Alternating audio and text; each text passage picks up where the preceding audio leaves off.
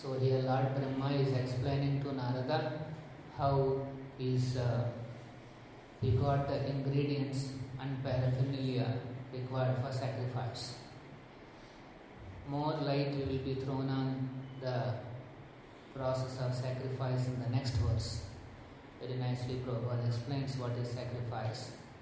So here Brahmaji is explaining that how prayaschittam samarpanam. He has compensated, and also samarpanam, offered, complete offering was made, and how he has decided to get the ingredients from Purusha Avayava means from the bodily parts of the Supreme Lord. Sambhara Sambrutha, and Sambhara means the ingredients. So here the one key word is prayaschittam. Prayaschittam means compensation. In the Vedic literatures, there is a process of prayaschittam. Anybody who commits sinful activity, it is advised that he makes a compensation. He does prayaschittam so that he will be freed from the reaction of that sinful activity. As soon as somebody commits a sinful activity, the reaction begins in the chitta, prayaschitta. The chitta means in the consciousness, it begins. And in Ayurveda, this is called prajnaparada, an aparada at the level of chitta. And then that chitta percolates down and comes to the bodily platform and manifests as a disease. So automatically, as soon as somebody does any sinful activity, the reaction is already inbuilt. It's just a question of time, how much time it takes for that aparadha to percolate down and become a reaction. Of course, sinful activities are also segregated into something small or medium or big. There is a severity involved in the sinful activities. Some sins are considered very severe and some are very minor. So, like when you go to a doctor and he diagnoses a disease, for a small, simple disease he gives a simple medicine, and for a complex and severe disease he gives a costly or complex medicine. So similarly, the sinful activities, if they are done, if they are very severe, then the reaction is also severe, and prayaschittam is also severe. Let us say somebody murders someone else. Manu Samhita prescribes that such murderer should be hanged. There should be a capital punishment.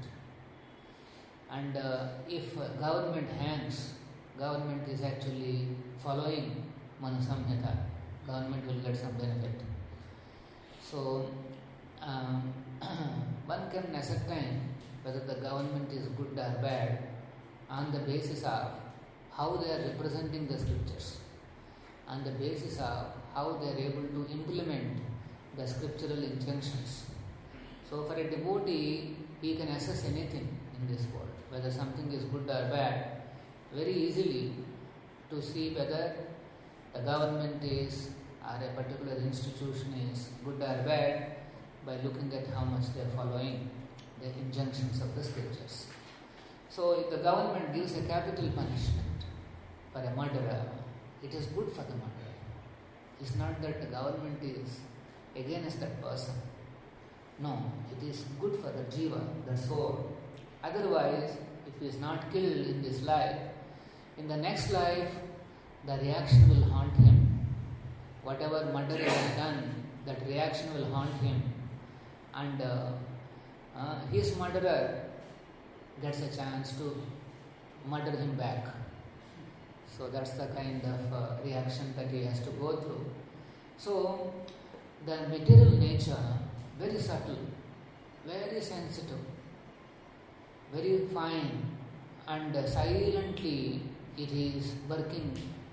And if anybody commits any of this activity, every action will be judged. Every action.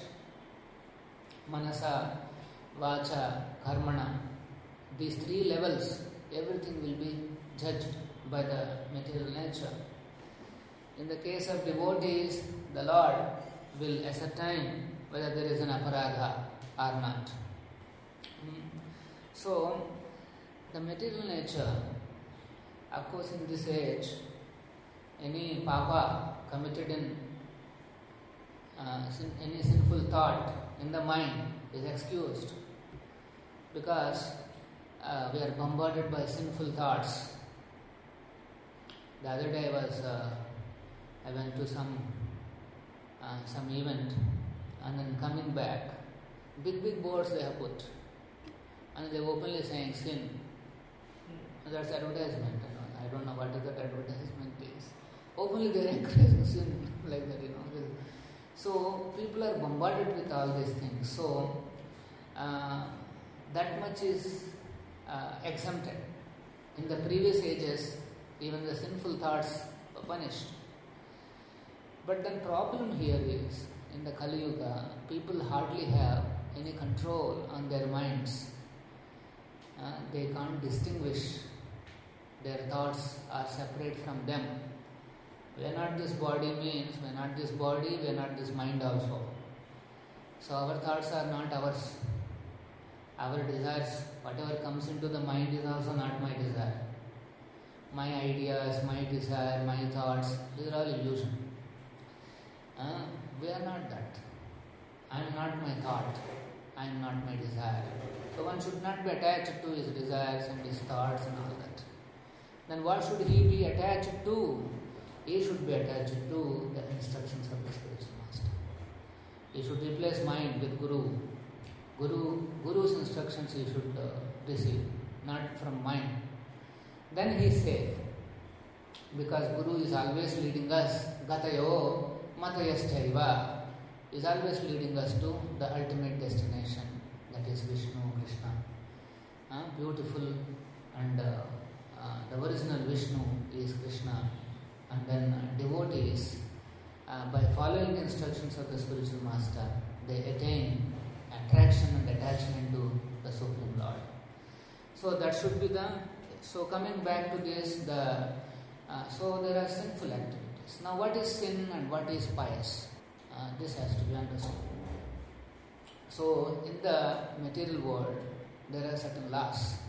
These laws are meant to ensure the neutrality of the Supreme Lord. Supreme Lord is neutral to all the jivas. Neutral means is equal. Samoham sarvabhuteshu. So Krishna has taken a stand as Paramatma is neutral, and so everybody is equal in his eyes. But then on what basis? On what basis they have to live? That is being decided by these material laws. All material laws are equal to all the jivas. If A does something to B, B will also be given the same opportunity to do the same thing to A. This is equality, neutral. The laws are neutral to everybody. A human being is not allowed to even kill an animal. Animal is also son of the Supreme Lord, just that he has a different dress, different body. So even if we kill an ant also, we have to pay for it. That is the law. Material laws are so sensitive and so subtle. You have not created the ant, so you don't have any right to kill it. If you create it, then of course we can understand. But you are not the creator. And you are not given any life. So, but then how do we exist in this world? These are the kind of laws, very severe laws are there. The Prakriti treats Any murder is murder. It's like that. So then how do we... So anybody who transgresses these laws, that's called sin. And anybody follows these laws, that's called pious. But beyond this sin and piety, there is a different plane of activity that's called devotional service. It doesn't fall under material laws, doesn't fall under the purview of sin and pious. If somebody digs a well on the way to a pilgrimage and provides water, that is pious. Somebody plants the trees, pious. A government which plants thousands and thousands of trees, very pious. It gets pious credits. Or somebody renovates the ghats of the rivers and cleans the rivers and all those things, pious. They are very material nature. You are helping the nature. So that is good. But then these activities, the sinful activities, cannot be countered by pious activities. This is the problem. These two accounts are different. Sin goes into one account. Pious activity goes into a separate account. It will not compensate. That's why one has to specifically perform prayaschitta in order to come out of those sinful reactions. But if somebody performs devotional service, he goes beyond the purview of sin and piety, and simultaneously the devotional activities are highest pious. Already the piety is built into it automatically. They don't break any material laws. So while executing our devotional services, we should not break any of these laws. Even material laws we should not break. And so the devotees have the protection already inbuilt. Guru's instruction means protection. The Guru's instructions are inbuilt with protection. So if a devotee takes a determination, a disciple, that I will only follow, I will only execute Guru's instructions, then he is always protected, safeguarded. It's already inbuilt. There is nothing to worry. Even by mistake here and there, he commits some sinful activity, there is no need of any prayaschitta because Krishna, he takes care of it. He purifies him. Ultimately, the Lord sees the heart of the devotee. Somebody who is by habit is forced into some sinful activity, Krishna forgives him. But one should not plan deliberately that yes, let me commit sinful activity and then if I chant Hare Krishna, then it will be compensated. Then again I can go on. This is the mood of some of the Christians. They go on Saturday or Sunday, half day only they will do all the bhajans and all those things, and evening onwards again back to normal. They'll go to McDonald's, they'll go to this, they'll go to that, eat all kinds of things, commit all sinful activities, and then again next Sunday they'll come to the church to purify their sinful activities. They want to dump on Jesus and go on with their activities. This is the thing. Whether it is church or temple or whatever, if this is the mood, then it is no use. This kind of a prayaschitta, Parikshit Maharaj compared as Hastisnan. An elephant goes to a river, goes inside, nicely takes bath, clean, fresh, and comes out again, throws the sand, sprinkles all over. Then what happened to your bath? What is the use of such a bath? Immediately, as soon as you are out of the bath, you are dumping with sand. Similarly, people, as soon as they go out to the temple or church or whatever, immediately they commit all kinds of sinful activities. Then what is the use? So, if somebody takes to devotional service, then what is the difference? Okay, he is also, you are saying, going to the church, he is doing devotional service also, doing some prayers and this and that. By doing prayaschitta, one thing that remains is the sinful desires. The desire to commit sin will remain. This is the problem with the prayaschitta methods. For example, if somebody doesn't have driving license, nowadays he has to pay 5,000 rupees. That is prayaschitta. But then again he will go without driving license. Heart has not changed. Many people go to jail, but they won't change anything. They come out and again they will go back. They commit the same sinful activities. There is no change in the heart. Long ago when we started, there is a prison feeding in Bangalore from our Akshay Padmas. BBC has covered an article saying that many prisoners do not want to leave jail in India. Do you know why? Like the Dasa heading he has put and he has covered an article. That's because Akshay Patra is providing food. So that's interesting. So the regular fruitive activities and the prayaschitta meant for them, the prayaschitta, fruitive karmakandiya sacrifices will not change the heart.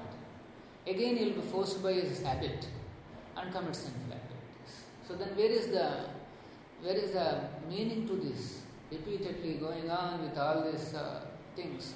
So that's why what is recommended is the pure devotional path. By practicing pure devotional service, sooner or later the heart will change. There will be a transformation in the heart of a devotee. Our movement is about changing hearts. There should be a transformation. Janataga Viplava. Our movement is meant for creating a Viplava, a revolution in the sinful life of the people in general.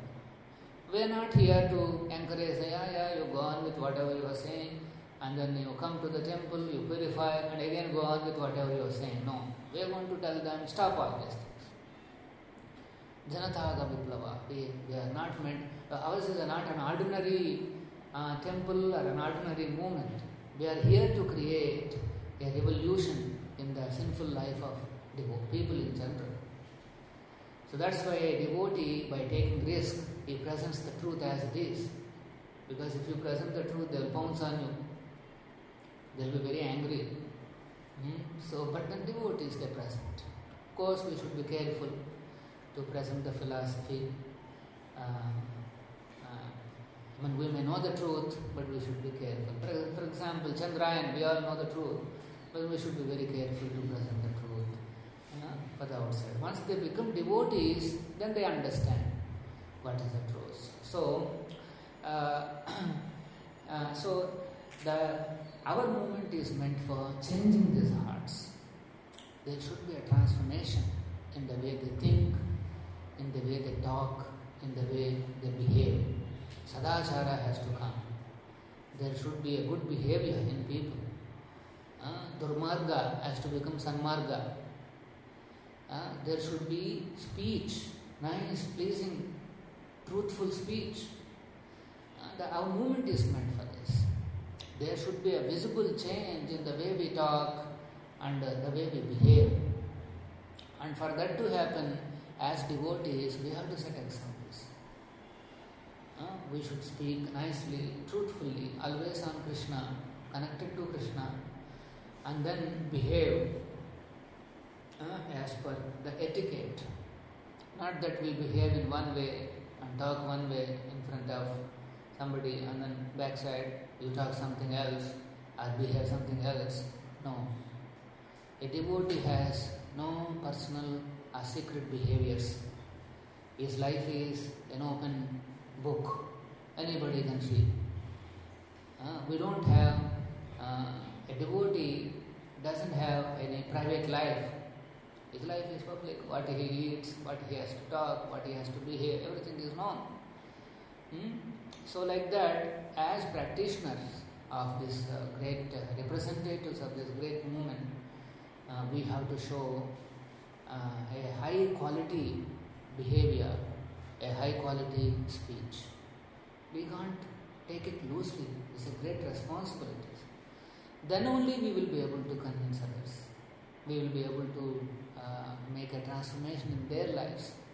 If we can't make a transformation in our lives, how can we make a transformation in others' lives?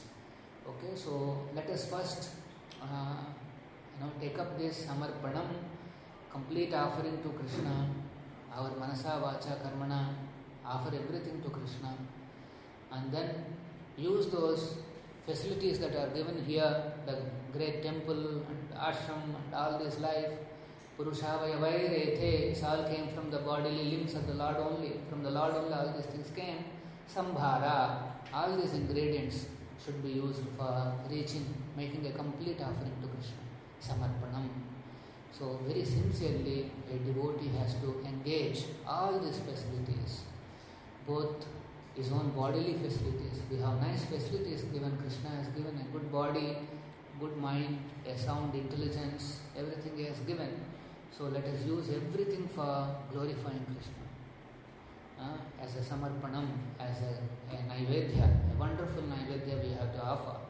Not a clumsy and tasteless and jerky offering. It should be a nice, interesting, exciting offering to Krishna. Then there will be transformation in us and we will be able to transform others. Okay, so that is the some of the points from this verse.